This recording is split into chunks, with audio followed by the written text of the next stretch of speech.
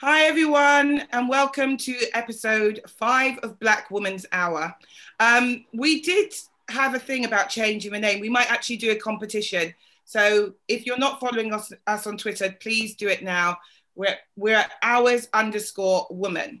So we're going to decide what we're going to do with this name going forward. But for today, we are still Black Woman's Hour. Yay! Yay! Hi everyone. I want to say hi to everyone. We have my trusty sidekick, Aisha, who's got very well made up with her hair done, knowing I've lost my makeup case. She's come to shame me. How you doing, Aisha? Good, thank you. Yeah, it feels like a long week though. How about you? Yeah, I'm doing all right. I'm doing all right. We have special guests. We have actually got 3 guests this week. It's the first time we've ever had 3 guests. So we have Claudia Lahore. Claudia Lahore. Hello. Asifa Lahore. Hi. And dun dun dun, we have our first white guest. Woo! For racial equality. We have the lovely Roz Kaveney, the writer. Amazing, amazing, amazing woman. How are you doing? I'm fine. I'm very white today. I want to say, first of all, it's Valentine's Day, everyone. I'd like to raise a toast to all men everywhere, black, white, no, not the gay ones, but black, all cis-het men everywhere, black, white, Asian, whatever you are, wherever you are, go and fuck yourself. Happy Valentine's Day! Fuck the heteropatriarchy. That's right. Oh gosh, okay. So it's been that kind of podcast. I like it. It's been quite a week, news-wise. I'm getting really tired of having to mention her. I don't even know where we go from here. Did everyone see what Priti Patel has done this week? I mean, she just keeps showing her anti-blackness, and basically what's really annoying about it is just last week there was a video, not last week, week before, there was a video released of her about her by this really vile racist using all kinds of racial slurs against her and stuff. And this is what we're trying to say in terms of when we're speaking, just saying, you know, we're not saying that all ethnic minorities, all Asians, all black people should be monolithic, because we're not. We've acknowledged that 1,001 times, right? But for goodness sake, what on earth are you thinking caping to racists as an Asian person or a black person? Like, I just don't understand what she is doing. Has anyone got, Claudia, have you seen it? Have you seen the story? She basically called Black Lives Matter disgusting. And what did she call it? Disgusting. Have you got the words there, Aisha, that she said? Dreadful, wasn't it? She said they should not hold a position of power. And dreadful, and it was to denigrate the symbolism of taking the knee, yeah? Taking the knee. Like, first of all, I mean, we've gone through it. Highlights. Sorry. No, say again, sorry. I was having an issue with the Zoom. I think it just highlights the issue of just because she is a person of color, just because she is an ethnic minority, not everyone's privilege is on the same level. You know, she is a woman of color, yes, but she is, you know, a leading figure within the Conservative Party. Which, I mean, in itself is ridiculous. I'll say, I mean, at the end of the day, look, everyone's entitled to their own political opinions. But I cannot understand why an ethnic minority would want to be part of the Conservative Party to start with. Secondly, Priti Patel, I believe, does not share the experience of the majority of South Asian women in the UK, right? She is of such entitlement and such privilege, her background in terms of, you know, the wealth that she was born into, the privilege and entitlement that she was born into. And thirdly, you know, I always have this conversation with my mum, for example, and my dad as well. Dad absolutely loves her because he's like, oh my God, an Asian woman, a businesswoman, a home secretary, hasn't she done well? You know, typical Asian man. And then you've got my mum who's like, cannot associate with her in any way. I can't associate with her, neither can my sister. And the amount of sort of, you know, in the South Asian community, I've heard a lot of stuff that's very anti-Priti Patel. Oh, she doesn't represent us. She's the most white Asian woman, blah, blah, blah, blah, blah. Now, at the end of the day, she's entitled to her political views. But the fact that, you know, I think on the whole, to the majority of white Britain, she represents Asian Britain, and she represents the view right now with all these remarks that most Asians are anti-Black. And I'm like, I'm totally like not there with that. It's interesting because you're mentioning the South Asian community, and a couple of weeks ago we had Ash Shakar on, who was mentioning people do not realise just how many different sections of the South Asian community. But I mean, your dad likes it. Your background is Pakistani, right? That's correct, yeah. Well, Pakistan, India, we've solved everything. Asifa's dad, pretty. Right. How my dad can overlook the Pakistani and the Indian politics just because he's seeing a South Asian woman who's in a, you know, a powerful position in Britain, right? Yeah, but does it not, you know, the stuff she says about Muslim people? I mean, when the Home Office came out and said, actually, Muslim men are not the biggest groups of groomers, you know, targeting young girls. She was angry and turned around and went, yes, they are. We have to understand there is a cultural element. Does your dad not hear that and think she's talking about people like me, my brothers, you know, does it really cancel it out that much? I think so, yes. And I'll tell you why. Obviously, like, my dad is the patriarch of the family, right? South Asian culture is very patriarchal. And for him, the fact that she's a South Asian woman in this grand, like, she's essentially second to the Prime Minister. That's how he sees it. He loves Rishi Sunak. He loves Priti Patel. And the fact that they're South Asian, and even though, you know, to that, my father's generation and my grandfather's generations, there's a lot of anti-Indian, you know, Pakistan versus India rhetoric. They're happy to overlook the fact that Rishi Sunak and Priti Patel are of Indian heritage just because they're South Asian and in these roles. Okay. Aisha, you want to say something before we bring Roz in? I was just going to ask whether they align with your father's actual politics, or whether, because we know as brown people growing up, when a brown person came on TV, it would be, look, there's someone black on telly, yeah. And we'd all come running in, and It didn't really matter who they were or what they were doing for a while. It was just any kind of representation counted. And I just wonder, obviously he's willing to overlook their Indianness, and whether he's overlooking their politics as well, or whether he agrees with their politics and that helps him overlook their Indianness. Does that make sense? Yeah, of course it makes sense. I mean, my dad is a lifelong Labour voter. He will always vote Labour. You know, working class immigrant man who's made something of himself in Britain. But when it comes to these figures, he will bow down to them. And I'm just like, Dad, look at what these figures represent. Like, you know, then they don't have your particular best interests at heart. But the fact that they're from, you know, the same ethnic extract as him, and and he sees them in power in the white man's land, as he calls it, to him, it's like a massive achievement. You know, God forbid if Priti Patel or Rishi Sunak then go on to be Prime Minister, you know what I mean? God forbid. We all agree, God forbid. Roz, I'm going to bring you in. What's your opinion on Priti? And as a white person, I want to know this actually. As a white person, Claudia, sorry, as well, your background, I know you come from a Portuguese-speaking family. I have been researching. Yes.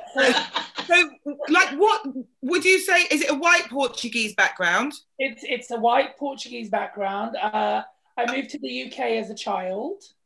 And I'm, you know, very much rooted in the Portuguese immigrant experience. Okay, so Roz, so you're an immigrant. Roz is very, very English. I'm not, actually, I sound terribly English. My family are Scots and Irish. Oh, okay, okay. We're all mongrels. Is that is that Northern Ireland? Irish, either Jewish or Rom. We're not quite sure about that one, and French. Okay. Not English at all. Except okay, but all white. I sound like the most English person on the planet. All right, from a Caucasian background. I mean, what do you think when you see Priti Patel attacking other minorities, or say, do you as a white person notice that? Oh God, yes. But it's that whole thing that one, class trumps everything. A lot of the time for a lot of people, especially Tories. The whole point about being a Tory is that class trumps everything because they've got theirs and the rest of us are scum. And it's also the way that people from minorities, I mean, you look at my own community, there are a very small minority of trans people who hate other trans people. Yeah. And will buy into the system in a way that completely erases everyone else's experience. And that's, I think, part of what it is with people from wealthy minority backgrounds. They will just go, screw the rest of you. I mean, I always say, like, when you see somebody acting up like that, like Kemi or someone, I always go, oh, there's always one. But there's actually more than one. But it's interesting what you say with the trans community, because I haven't mentioned, like, all three of you are trans women. There was a trans guest that I was talking to bring on, and just realized how horrendous she was. And then I was like, yeah, I don't think this is going to work out, because I thought bringing a trans woman who had those kind of politics, who was very much like, you have to fully transition, you have to have long hair. I mean, this was coming out of, like, I don't know, something you'd expect, you know, it's just, she became a gatekeeper of womanhood. And I was just like, I don't think you're going to work out on the show, just simply because I just thought it's going to do more harm. So we all have people in our communities who do that kind of thing. And that's what people have to understand. And that's the other thing. There is this colossal temptation to sell out your own, because if you sell out your own, you might get acceptance. But getting acceptance at the expense of everyone else in your community is not acceptance. Yeah. I think something that we have to bring up is the whole issue of internalized, be it transphobia, be it homophobia. And I think it perpetuates a lot of, you know, people's like viewpoints. It's the whole, imagine, say, if I was totally vilified as a child for being effeminate. So when I decided to transition, there was this issue of, I want to be the most effeminate. I want to be, you know, within as close to the binary as possible. But then I realized that ultimately I was perpetuating all the abuse that I experienced as a child. And I think when I see a lot of trans people, or even like, you know, masculine, you know, the whole mask for mask situation within the gay community, I think we have to be careful and acknowledge, what did this person go through? Where are these views coming from? So sorry, Roz. The other thing, of course, is certainly with my generation of trans people, particularly trans women, there was this incredible policing by the medical gatekeepers. You know, in order to, I mean, literally, one of my close friends had her surgery put back for 2 years, having been accepted for surgery, because she turned up to see the psychiatrist in a hurry and was wearing a pair of jeans. So just, oh, you're not serious about transition, you're not getting surgery. Well, there's definitely, I know what you're talking about, Claudia, in terms of, in America, especially with Black trans women, there's like a trans aesthetic. I love it, actually. I try to imitate it. It's gorgeous. But there is like this trans aesthetic. So I understand it was like, we're at so much risk. We have to try our best. And we all understand internalized transphobia, racism, homophobia. But what do you guys think should be the point where your sympathy cuts off? Because we can understand that these things happen. We can understand why these people feel like that, but they are actively harming us. Yeah, that's it. Well, the point at which is people are harming their own or anyone else is the point at which you withdraw sympathy. Yes, absolutely. Aisha, you can say? I was going to agree. Your liberty to swing your arm ends where my nose begins, always. And yeah, I agree. Since we've gone into speaking about we were going to speak about a couple news stories, but so Roz, wanted to speak to you because you transitioned quite a while ago. When did you transition, if you don't mind? Well, I finally transitioned in 78, 79. Yeah. So very long time ago. Yeah. And I mean, I'd been sort of like, I nearly transitioned as a teenager in the 60s, but I got the chance to go to university, and that clearly wasn't an option. I had to make a choice, and I made that choice. And then I nearly transitioned in the early 70s, but I got talked out of it by feminist friends and by a shrink who told me I couldn't be trans because I quite enjoyed sex. So I didn't transition in the end until I'd managed to screw up everything else in my life in my late 20s. Yeah, because I wanted to ask about that because you'd mentioned that to me before. I knew that feminist friends had talked you out of transitioning. And so what were their reasons that you shouldn't transition? Oh, basically, how do you know that what you feel is the same as what we feel? And to which I said, how do you know that anything anyone feels is the same as what another person feels? Yeah.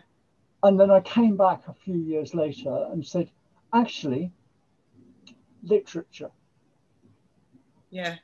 I said, I read books, I talk to people. I mean, I specifically had a big eye-opening moment when I was reading Angela Carter and said, that's exactly how I feel. Yeah.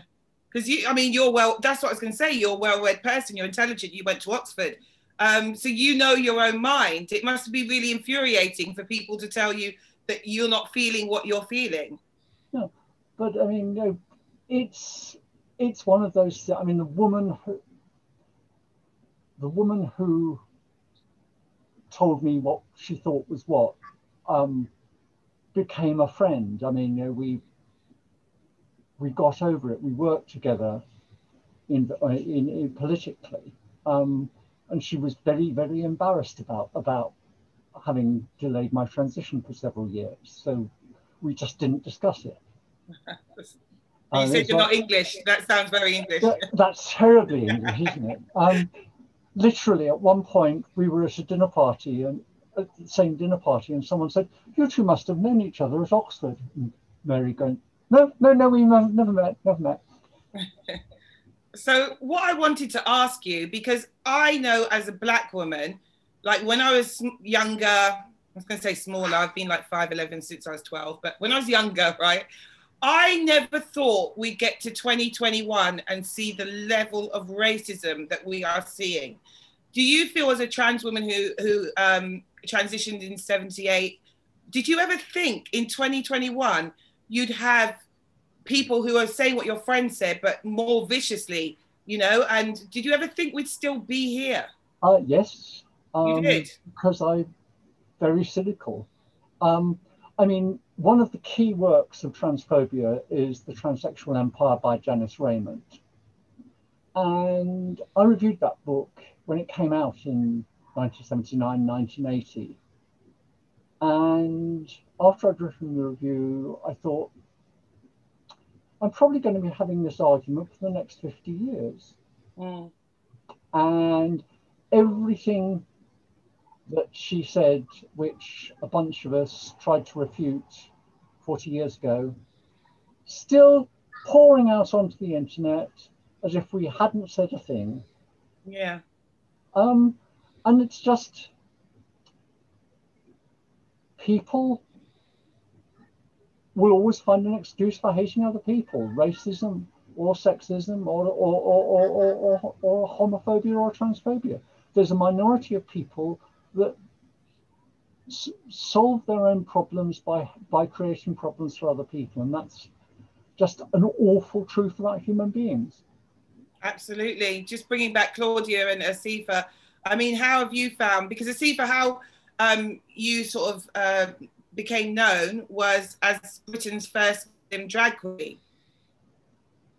And so I started like performing as Britain's first out Muslim drag queen and then transition later on. So I didn't realize actually that I was trans until I started doing drag. So my experience is very unique and very personal to me. But in terms of like the racism that you're talking about, like you asked, like, you know, when you were younger, basically that racism wouldn't be a thing when you were older, and it's got worse. And I agree with you. No, I knew it would be a thing, but not like this. This is crazy. Yeah, I knew it would be a thing, but not like this. I mean, this is ridiculous. The thing is, Claudia and I grew up in the 90s, right? And we went to school in the 90s, and it was kind of drilled into us that, you know, multiculturalism is a thing, equality is a thing, education is a thing. You can be whatever you want to be. Britain is equal, Britain is cool, cool Britannia. Like, you know, late 90s and was really like, we were told to reach for the stars. Well, it was the whole, do you mind if I go on? It was the whole element of meritocracy. You know, we are the product of Tony Blair's, you know, education policy. It was the whole, regardless, and we come from two different backgrounds, but we were very much rooted in, we can only achieve if we work hard. That was very much at the root of us striving to be something. But and it's only like, you know, when you do get older, when you do go into the real world and you do those, you know, you strive for equality, you strive for bigger jobs, you strive for more money, as it were. But you notice that there's a ceiling, and during those experiences, you slowly wake up to the fact that, wow, like racism is systemic, it's inherent, it's in the workplace, it's in society. And in the last decade, in like, I'd say since 2010, it's got worse and worse and worse. I think through a few forces. I think social media has a lot to play. Mm-hmm. I think, you know, right-wing politics has come and has been given a lot of spotlight. And that's made it worse. I think we're living through an era where people have been given the permission to be racist. I think there's an issue. I think for all its positives, the democratization of free speech via the social media should have a greater element of, I hate to use the word policing, but I do think there should be tighter controls, because, you know, it's kind of, and the whole, you know, keyboard warrior movement, people feel they can say and do whatever they want. And especially, you know, like with the rise of, well, not the rise, but with Brexit, with Donald Trump, there's been a rise in, you know, right-wing parties, and it's given people an opportunity to go, you know what, you know, I'm allowed to say this. In the 90s, when we were growing up, there was a sense of, you know, we work together. We are multicultural.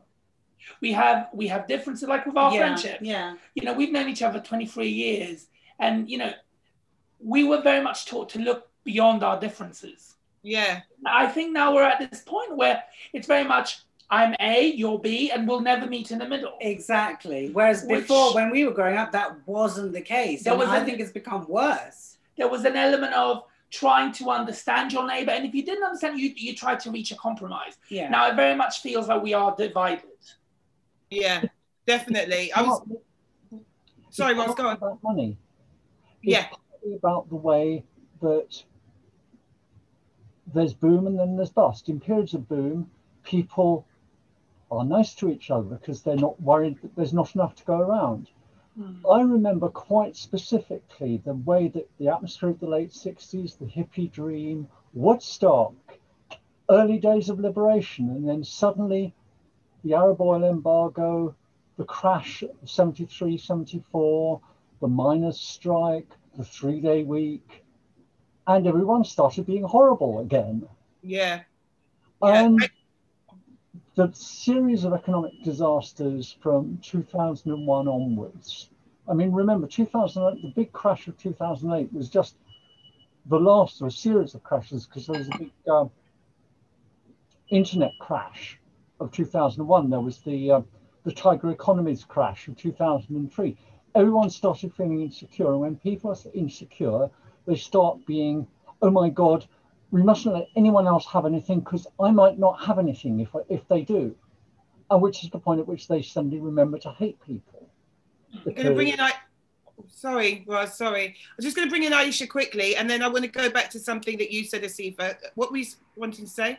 It was just actually, it ties in both Roz's and Asifa's and Claudia's points about the fact that actually there is the narrative of the right-wing narrative that is also encouraging people to hate people that are different. It is completely fueled by it. So we had Blair's multiculturalism, and also combine that with the sparseness and economic, well, trouble, the two things. It's a bit of a pre-Nazi Germany situation in terms of, you know, there's a very dry tinder for that kind of fire, isn't there? Yeah, totally.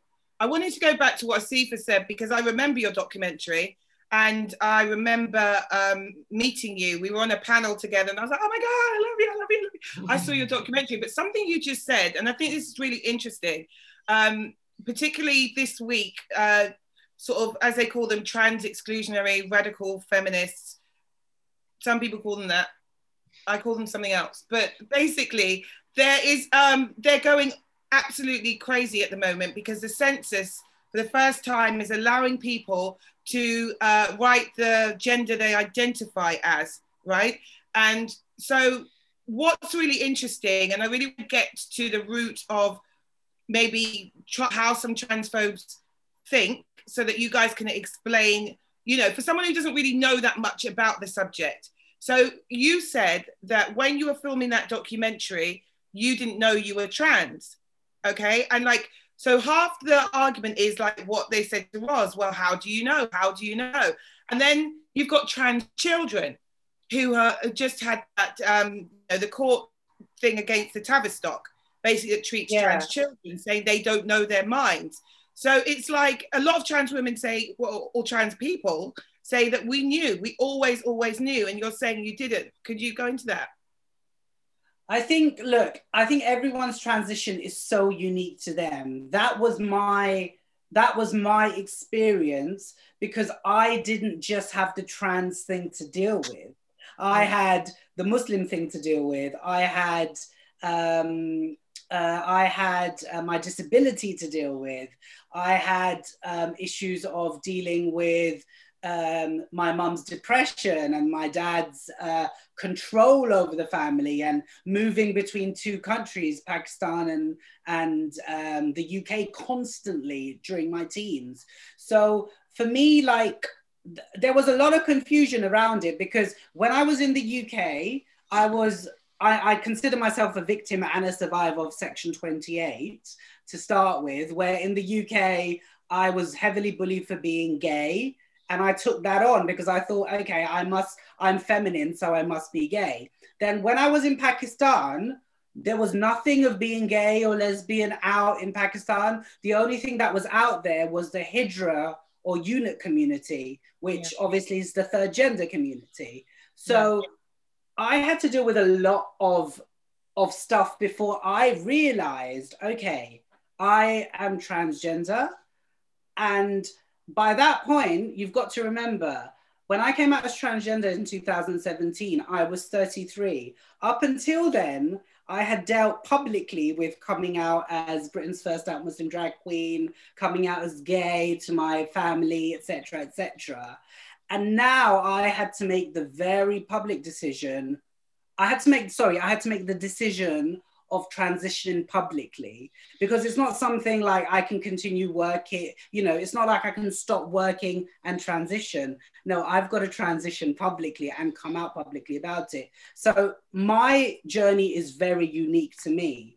Now, if I put my retrospective hat on, I remember Dana International winning Eurovision Song Contest in 1998.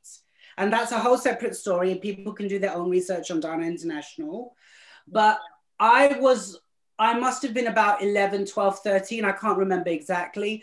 But I remember being totally obsessed with Dana International and seeing this trans woman representing Israel, a woman of faith, a woman of color, she's Arab. So, you know, I was so like inspired by this woman. But because of the homophobic bullying, because of everything that came, that I was being subjected to at 13, 14, it stopped my trans journey because I had to deal with other things. So, you know, and I mean, God, I came out as first bisexual, then gay, then gender fluid, then trans. Who knows where I'm going to go to next? But let me tell you something. If children are telling you if children are adamant that they are something, in most cases they are. Yeah.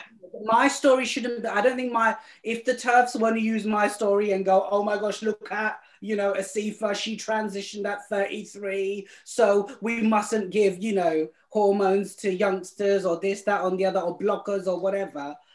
I don't think we should paint the trans brush by just one example. It's so individual to everyone. Yeah, absolutely. But you were lucky to have Dana International. Was you transferred? Sorry. You transitioned. Did you have anybody to look up to? Yeah, I remember. I knew I was a girl when I was 5. I didn't know. I didn't remember this for a long time because it got knocked out of me.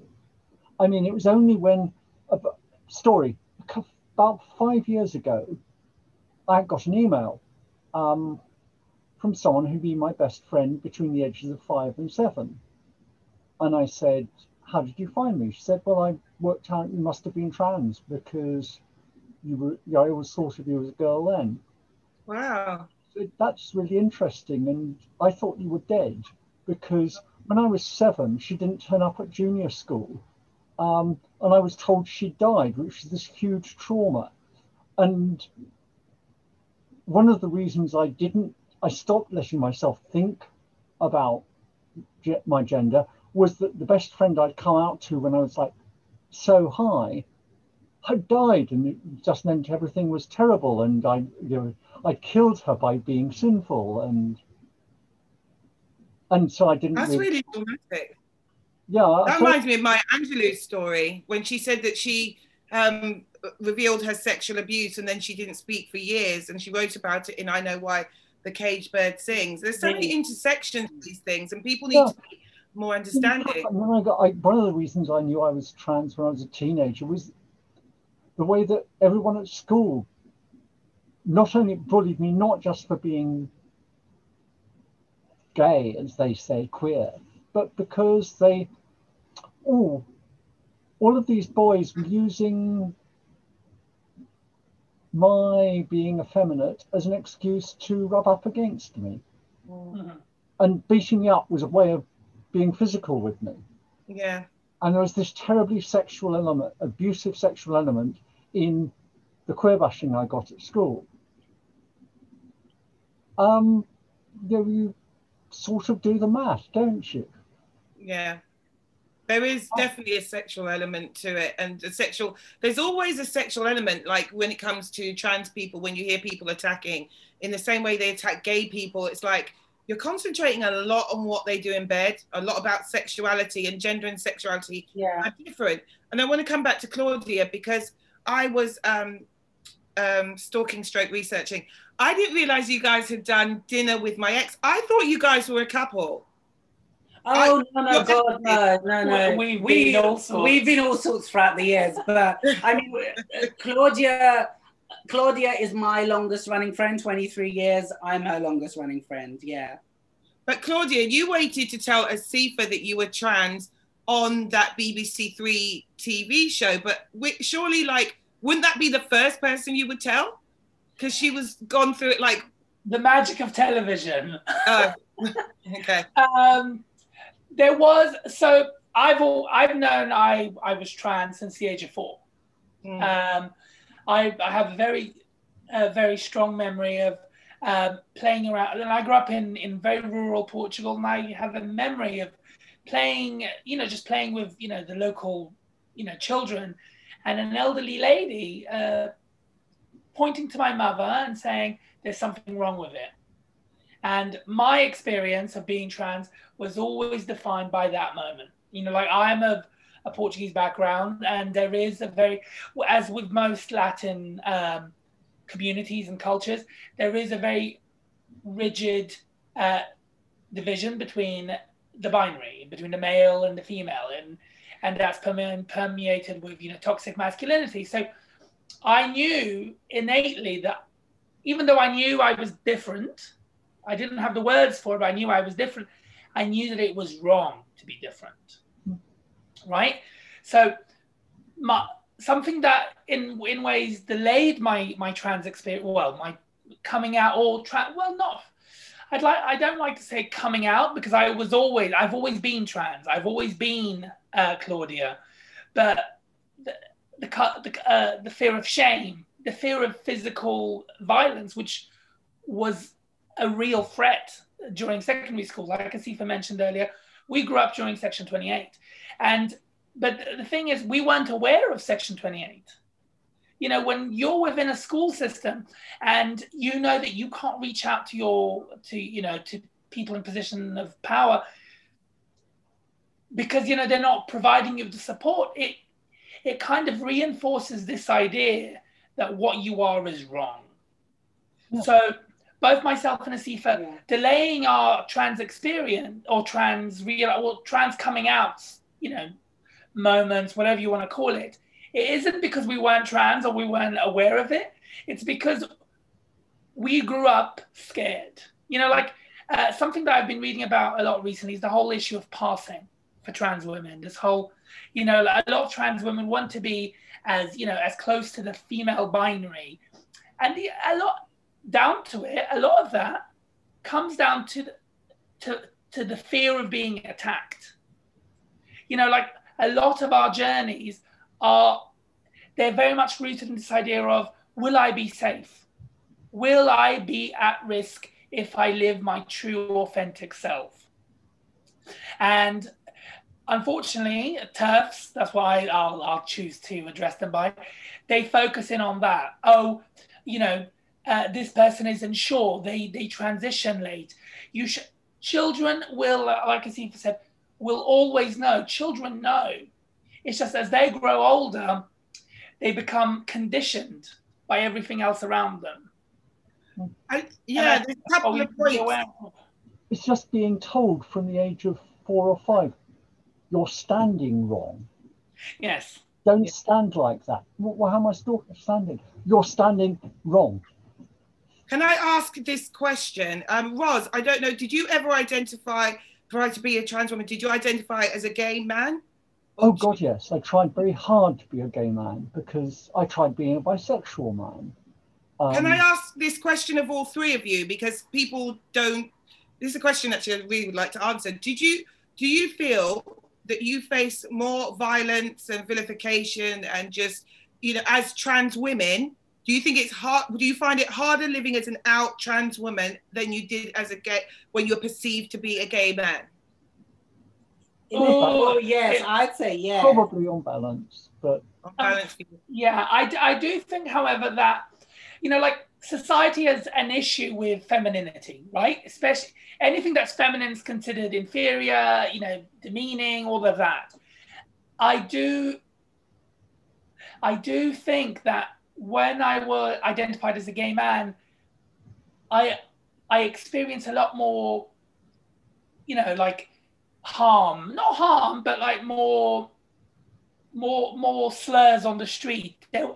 I always felt unsafe as a gay man, and be it because, you know, I have an element of passing privilege as a transgender woman, but I don't feel as at risk.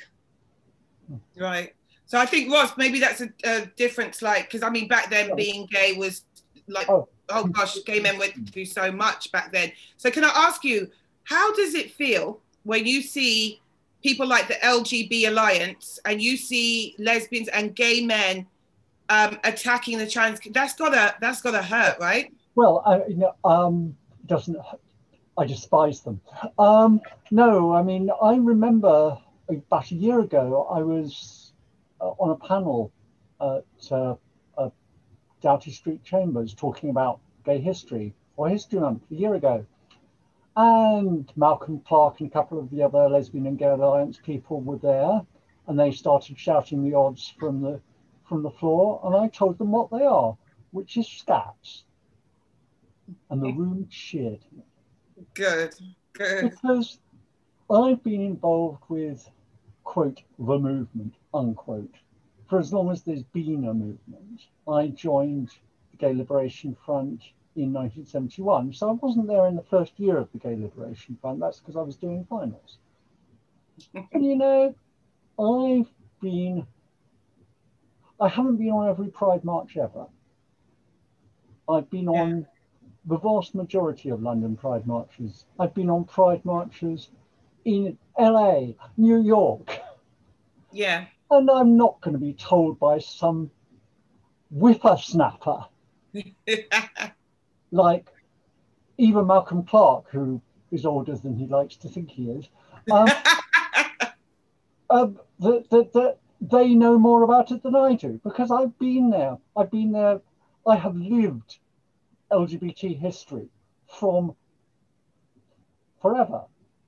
And the idea that you buy your rights by sending brothers and sisters down and siblings down the river is just,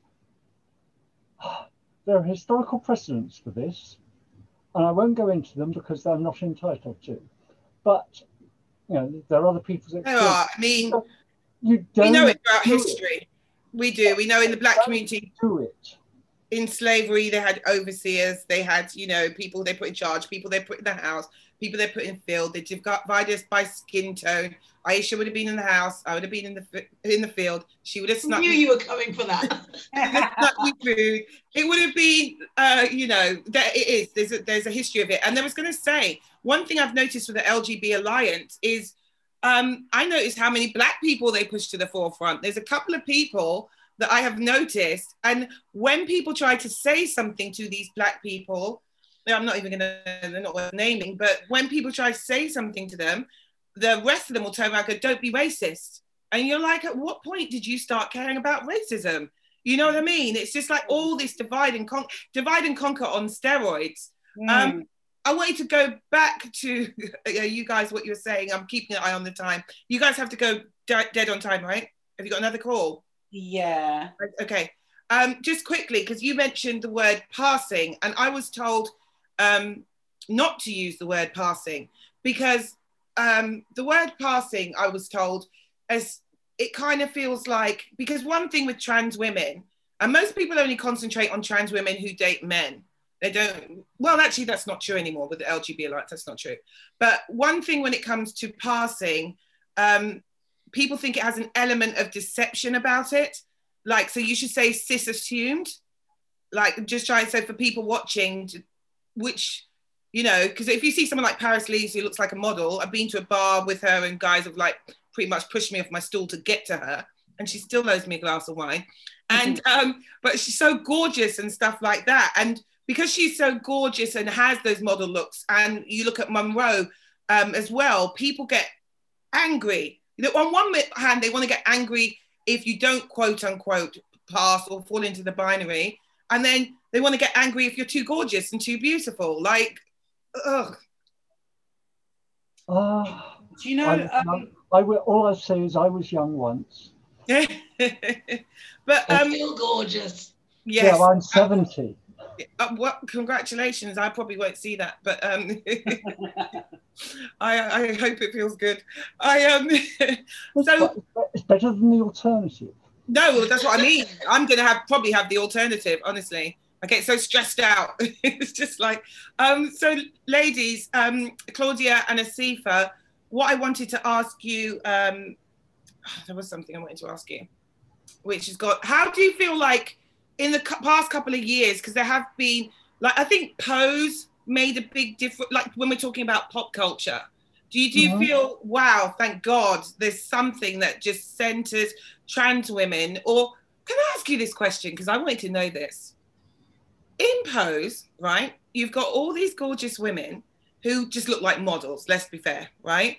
And then they'll go somewhere and somebody will out them as trans, or like Blanca will get something thrown at her. And I'm sitting there as a viewer going, how do they know? How, you know what I mean? Does that feel like a piss take to you? Like they've chosen these, like, well, not just chosen because they're great actresses, but when you see, someone tried to tell me that was, they were trying to sort of, you know, give the experience of a trans woman. Does it feel offensive to you to have someone, those people that beautiful, that pretty, and people are outing them? Does it feel real to you? Well, I think you have to be careful because, you know, this is, it is for TV, right? Everything on TV is always, you know, there's always constructed reality, it's constructed drama. Yes, it is based on the trans experience, but those are, you know, stunners. Does it take away from the trans experience? No. You know, like, does it take away from, you know, beautiful or not, someone will find something about, you know, the way someone looks, the way someone stands, like Roz was saying. There is always an element of, we like to look for any inconsistency, anything that we can other someone by. Yeah. So, like, we watched Pose and we really connected with it. You know, yes, they are beautiful, but that didn't detract from the story. That didn't detract from what they were trying to put out there. And listen, we grew up during the 90s. Yeah. We were starved of content. Yeah. So the fact to now live in an era where we have Pose, we had Drag Race UK, Drag Race. It's a Sin. In Spain, there was a show called Veneno, which is now on HBO Max. And it follows a very famous transgender prostitute who was huge in the 90s in Spain and really did a lot for, you know, like the visibility of the trans community. So I think we are so grateful that this content is out there. Yeah. That we can't gloss over the element of, you know, it is TV. They will always choose the more glamorous. The glamorous, yeah. Can I just say that, you know, on this topic of queer content, like, shows that we've just mentioned are so unashamedly queer. Yes.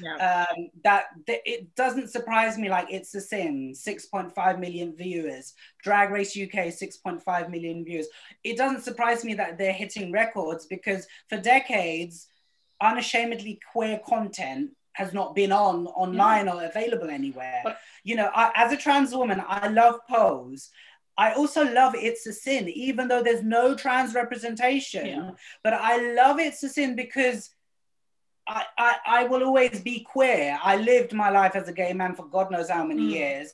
The HIV, we were kids of the 90s. HIV was, you know... There was that real stigma. There was such a stigma, even in the 90s about, and it was drilled into the young people of the time.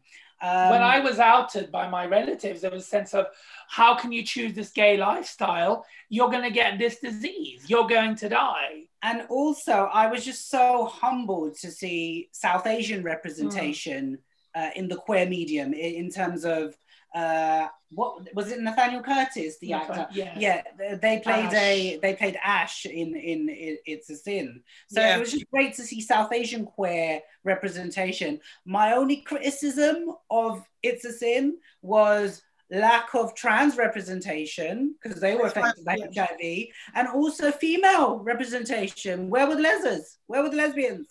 I was going to ask you about that, actually. It's one of the things I had wanted to bring you on to speak about. How did you feel about the lack of trans representation and stuff? It's a Sin. And we also had, I want to ask Roz, obviously, because she was there and probably going out at that time. I know you were in America, though, because we had Mark Thompson and Big EC, who were here last week, and they're Black gay men who were out at the time and, you know, partying, DJing and whatever. And what I wanted to ask is they pointed out how segregated the scene was.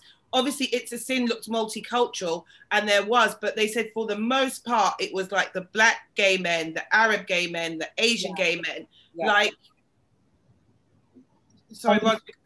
The lesbians, I mean, when I first transitioned... Oh, can I just add as well, because like lesbians was there taking care of gay men and they just weren't, apart from the ones who weren't there. No. I mean, the scene I came out in the late 70s was very segregated. I mean, I knew a couple of trans women of colour, but they lived in their own scenes. I mean, the South Asian and the East Asian trans women of colour had their own worlds, which you weren't particularly welcome in. And that was true here, and it was true in the States. I mean, when I was living in Chicago in 78 and 80, it wasn't a matter of different worlds. We were using the same bars, but we were sitting at different tables. Right. When I stopped sleeping with men in the mid-80s, and I assumed that I would be persona non grata on the lesbian scene, and didn't find that, let's say. Again, though there are various spaces like the London Lesbian and Gay Centre, which of course existed in the mid-80s, and somehow never got mentioned in It's a Sin. I mean, you didn't realise that there was actually a huge place in Farringdon where everyone could go. Yeah, I'm going to come back to that because I know these ladies are going to have to go. Before you go, is there anything that you want to say? I mean, not even beg for your humanity. Is there any message you want to get? Because Munro Bergdorf was driven off Twitter just this week, just said, I'm just not having it anymore.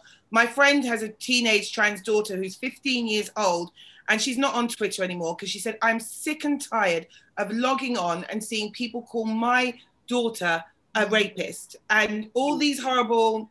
Have you got anything? Do you guys feel safe on social media before we go? Well, funnily enough, I haven't been on social media for years. I joined about a year or so ago because I was a victim of transphobia whilst in a concession in a shop. So I joined because in order to complain. I wasn't being listened to. I sought out the managers at this shopping center, but I was ignored. So there's like this duality with social media. It's a tool, and through that tool, I was able to raise my voice and raise about the trans experience, and it led to somewhere. It led to training within that shopping center. It led, since I've gone back, I'm treated with dignity. Well, I'm just treated well. I'm not othered. But on the other end, there is this element where people feel they can say and do whatever they want. Yeah. So I think there has to be a fine line, and also just remember that what you're putting out there on social media is open to interpretation. Some people will believe it, follow you. Some people will understand it. Many won't. And I think we need to... The world isn't perfect. Not everyone, agrees with you. So I think there has to be an element of, if I'm putting something out there, it could be used against me, or it could be used as ammunition. So I think we have to be careful. Yeah, and before you go quickly, what would you want allies to do? Because you're not going to get through to TERFs and stuff. So when we're on these platforms and we assist people see this kind of, what would you like us to do? I think Claudia and Asifa, quickly before you go. I think in a position of allyship, and be it as being it supporting someone who's experiencing racism or homophobia, when you are in a position of allyship, it's to listen and take the lead from the person who is being subjugated to whatever is happening, and also remember that we don't have all the answers. We might be in this position. It doesn't mean that we are, fully equipped to deal with it. So listen and support. I think that's why. I agree with that one, because I have a thing with my friends where we will swap over. You take the racist, because I don't want to hear that today, and I'll take the homophobe, and we'll get them off together. Guys, thank you so much for coming along. Asifa, Claudia, I know you're 4 minutes over now, so I'm really conscious of that. Okay. Thank you so much, Ava. Thank you so much. Will you two ladies come back again? Because I feel definitely, without a doubt. And didn't get to try with you. Yeah. And I want to get into that whole romance story and everything, and the BBC show and everything like that. So yeah, definitely. We can give it to you. Yeah. And we'll set a longer time slot. And can I just say, I don't have an issue with the name. Keep it, I would say. Yeah. Okay. It's if it's at the root of your discussion, of your viewpoint, I say keep it. Yeah, keep it. Why? It's powerful. It's really powerful. All right, then we will till we get sued. Thank you, ladies, for keep coming. Bye, darlings. Thank you. Love you. Bye. Bye. Bye. Roz, we'll go back to you because I really had wanted you on to speak about that period of time when HIV/AIDS was in the news, gay people were being vilified. You'd obviously transitioned by that time, by the early 80s. How did that feel being around? Well, it was scary. I was scared for my friends. Obviously, I was a bit scared for myself, though. I was in the opposition because of knowing I was fine, because I was so ill in the early 80s because I had problems with my surgery. That if I'd been sick, I'd have been dead. So I knew I wasn't. Yeah. And I got better and I was fine. But obviously, people I knew died. I mean, literally. And I got off very lightly in terms of people I know dying. One ex-flatmate, another ex-flatmate's boyfriend, someone who'd been a next door neighbor, and a couple of other friends. So I lost 5 people I was reasonably close to. That's getting off lightly. Yeah. Yeah. I mean, I know people who could count high double figures of the friends they lost to the epidemic. I can't imagine what that was like. So that's one of the things that It's a Sin does sort of get, is the level of grief that people were coping with. And on top of that, you had public vilification, police chiefs talking about people floating around in sewers of their own creation. You had government ads with icebergs and don't die of ignorance.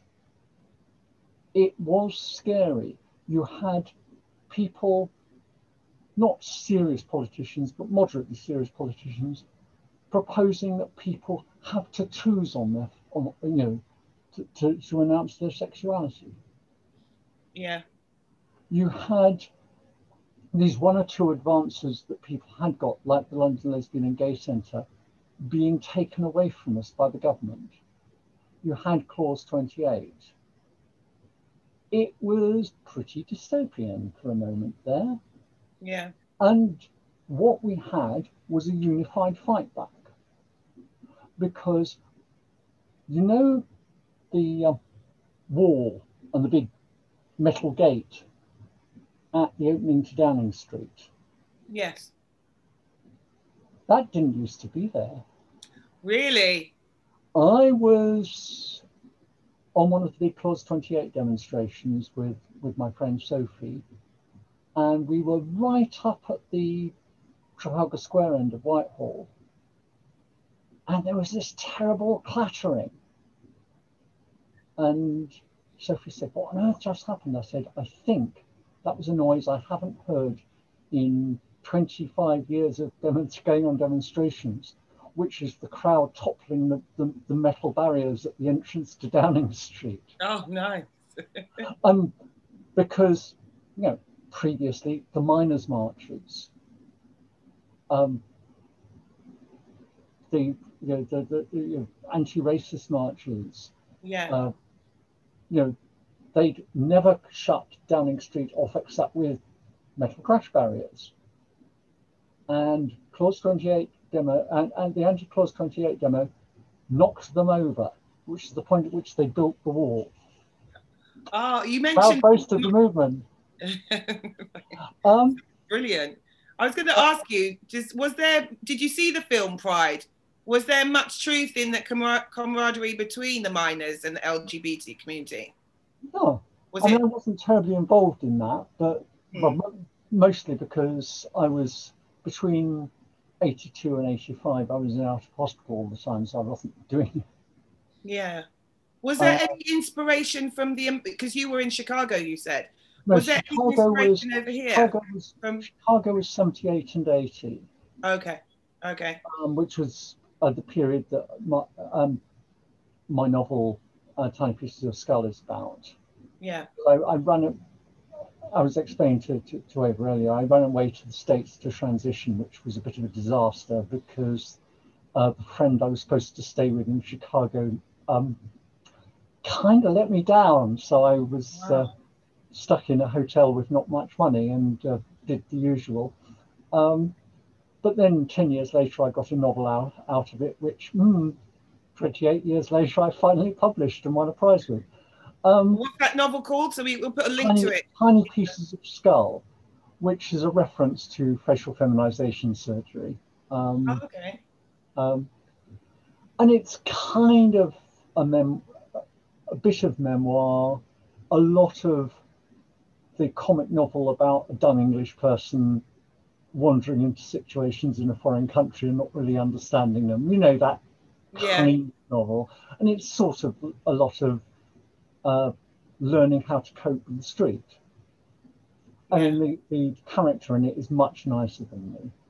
I mean, because she's an innocent, and even in 1978, I wasn't that innocent. But people quite like it. I should get a copy. Chicago was an experience. Let's just say that. And then I went back in 1980 because the friend who let me down was terribly guilt-stricken about everything that had happened. And so she flew me back to hang out and do a do-over, which all worked out beautifully, except then her ex-boyfriend got her in trouble with the mob and we had to run away. Oh, wow. Hey, you picked a hell of a life, Roz. Life gives you the best plots, I tell you. And people say, "Oh, that's a bit far-fetched." I say, "Ha! You think that's far-fetched?" Wow. So you really have done and seen it all. No, but I mean, it's like this whole joke. One of the standard jokes about me is the words the words I will never say is, "Oh, I never knew them." Yeah. And there are lots of people I never met. Yeah. And that's quite a few I did. But in the mid-80s, it was just scary because, and again, I mean, one of the weird things about the LGBA and all of that going on is that it's not the first time I've seen some of those same people in action. Because I was involved in the mid-80s in the whole row at the London Lesbian and Gay Centre, where some of those people were trying to throw out SM dykes, SM gays, and bi groups from the London Lesbian and Gay Centre. Yeah. And when I say those people, I mean specifically Sheila Jeffries, Linda Bellos. Oh, Linda. Yes, I met her once. I was so upset about Linda because Linda and I had actually got past everything that happened in the 80s. Yeah. We worked together on various things. I actually had a drink with Linda, 5 years ago? Yes. Had a really nice evening with Linda once. I think I met her around. And she got over any anti-trans things she got. And she's written about this, so it's not a secret. One of her grandkids announced that they had gender issues. And Linda went kaflooey about it. Right. Is that what happened? It's interesting. Yeah. I mean, this isn't me telling tales out of school. Yeah, public knowledge. Yeah. And she can't understand her daughter and the rest of her family telling her to keep her nose out of other people's business. Right. Are you sure you could say something? It's just the sadness of that being the cause instead of it being something that opens somebody's mind. And it's something that closes someone's mind and heart. Linda, I've admired, even when we've gone on the other side of things, I've admired Linda for most of our political lives because she helped start Black History Month. Yeah. She's done so much good, so many good things, and now she's just trashing it. I mean, she literally went and spoke on a platform given her by right-wing American organizations, speaking outside the Supreme Court over a lawsuit that gave employment rights not just to trans people, but also lesbians and gay men. I saw that was like one of the most disappointing things I've ever seen because I was obviously massively influenced by her. I always said to her, like when I met her, we were debating at Oxford University and I'd said to her, oh my God, you're the one who said this quote, which I always say, and people always attribute it to me. It's not me. She always says like to racists and stuff, we're here because you were there. And I just thought it was so succinct and so brilliant, and to see that kind of thing going on now. But I do think there might be a little bit sort of, she doesn't, not just her, like taking it away from her, a lot of butch lesbians get quite angry at the fact, like, and they will really rail against trans men. And I don't know if it's, because I see this with Wendy Williams, and I see this with, there's a comedian as well that has made some really anti-trans comments. And they are people who have been mistaken for trans. And it seems to be a real rejection of, it's like we need to show that we're not the same as them because, we're not trans at all. And I don't know if there's something in that. I mean, it's weird because a lot of the people I've known, trans men, whom I knew before they transitioned, weren't butchers. I mean, the idea, that people who are butchers are in denial about being trans doesn't work like that. No, I'm not saying that. I'm saying they don't want to be accused. The point is, that if they're projecting it, well, that's their problem, not anyone else's. I think it's more of a case of trying to protect being butch without being accused of being trans. I don't know what it is. I mean, I've seen so many different examples of it. But actually, Buck Angel is another famous trans man that was actually a model. I know. Politics aside, Buck Angel was a model before he transitioned. Very, very glamorous, presented as a very glamorous woman. So it's all, there's nothing simple about any of this. And it's also and this is with the stuff that was going on in the 80s. It's the idea that any particular person within a group knows what's what for that group. It's vanguardism. It's the idea that I am the leader and you should follow me and you should behave exactly as I behave. I don't know, that's so dumb. Because that's not how people live, and that's not how people ought to live, because it is, I'm an old hippie, but show me your truth and I will show you mine is kind of the way forward on a lot of these things. The women I knew in the SM community weren't expecting anyone else to do what they were doing. They just wanted to be left alone to get on with it and have it acknowledged that they were having a good time. Yeah. But the idea that somehow this was a terrible betrayal of lesbianism because you're acting like straight men. No, just or the idea that and it got mixed up with a lot of other things, but it's also that tendency to police, which is just very bad for people. If there's a way forward for progressives, it's not by acting like the right wing, because the right wing are all about hierarchy. The right wing are all about the maximum leader. you know, the person chosen by God to, and you go, no, the left don't do that, shouldn't do that, because it has always let the left down when it's done it. Yeah, Aisha, you were going to say? Tell that to Keir Starmer. Oh God. Oh, we'll be here another hour if we have to get into that guy. There was so much that we didn't even cover. But Roz, before we let you go, can you just give some advice just to younger trans people? I mean, you transitioned in 78. Like, for trans people growing up today, for trans people logging on Twitter and seeing themselves called all sorts, for trans people who are trying just to get on with their lives, like, you know, is there anything that you want to say to them? Yeah, absolutely. I mean, one of the things I've been doing with social media over the last couple of months, as people may have noticed, is trying to accentuate the positive, because it happens, and I'd be perfectly clear, I'm self-promoting myself here as much as everyone else. A whole bunch of trans people have books out this year. A whole bunch of trans people are doing plays and films and music or painting or making ceramics. And I've been boosting the hashtag Year of Trans Creativity. Okay.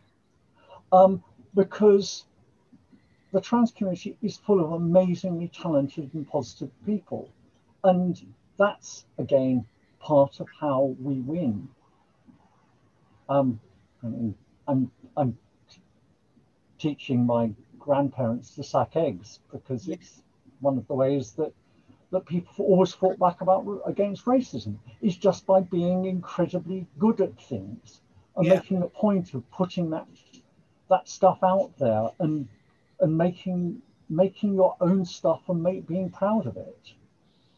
And that's part of what I feel. I mean, that's how I feel about, because obviously Travis Alabanza's recent. I love Travis.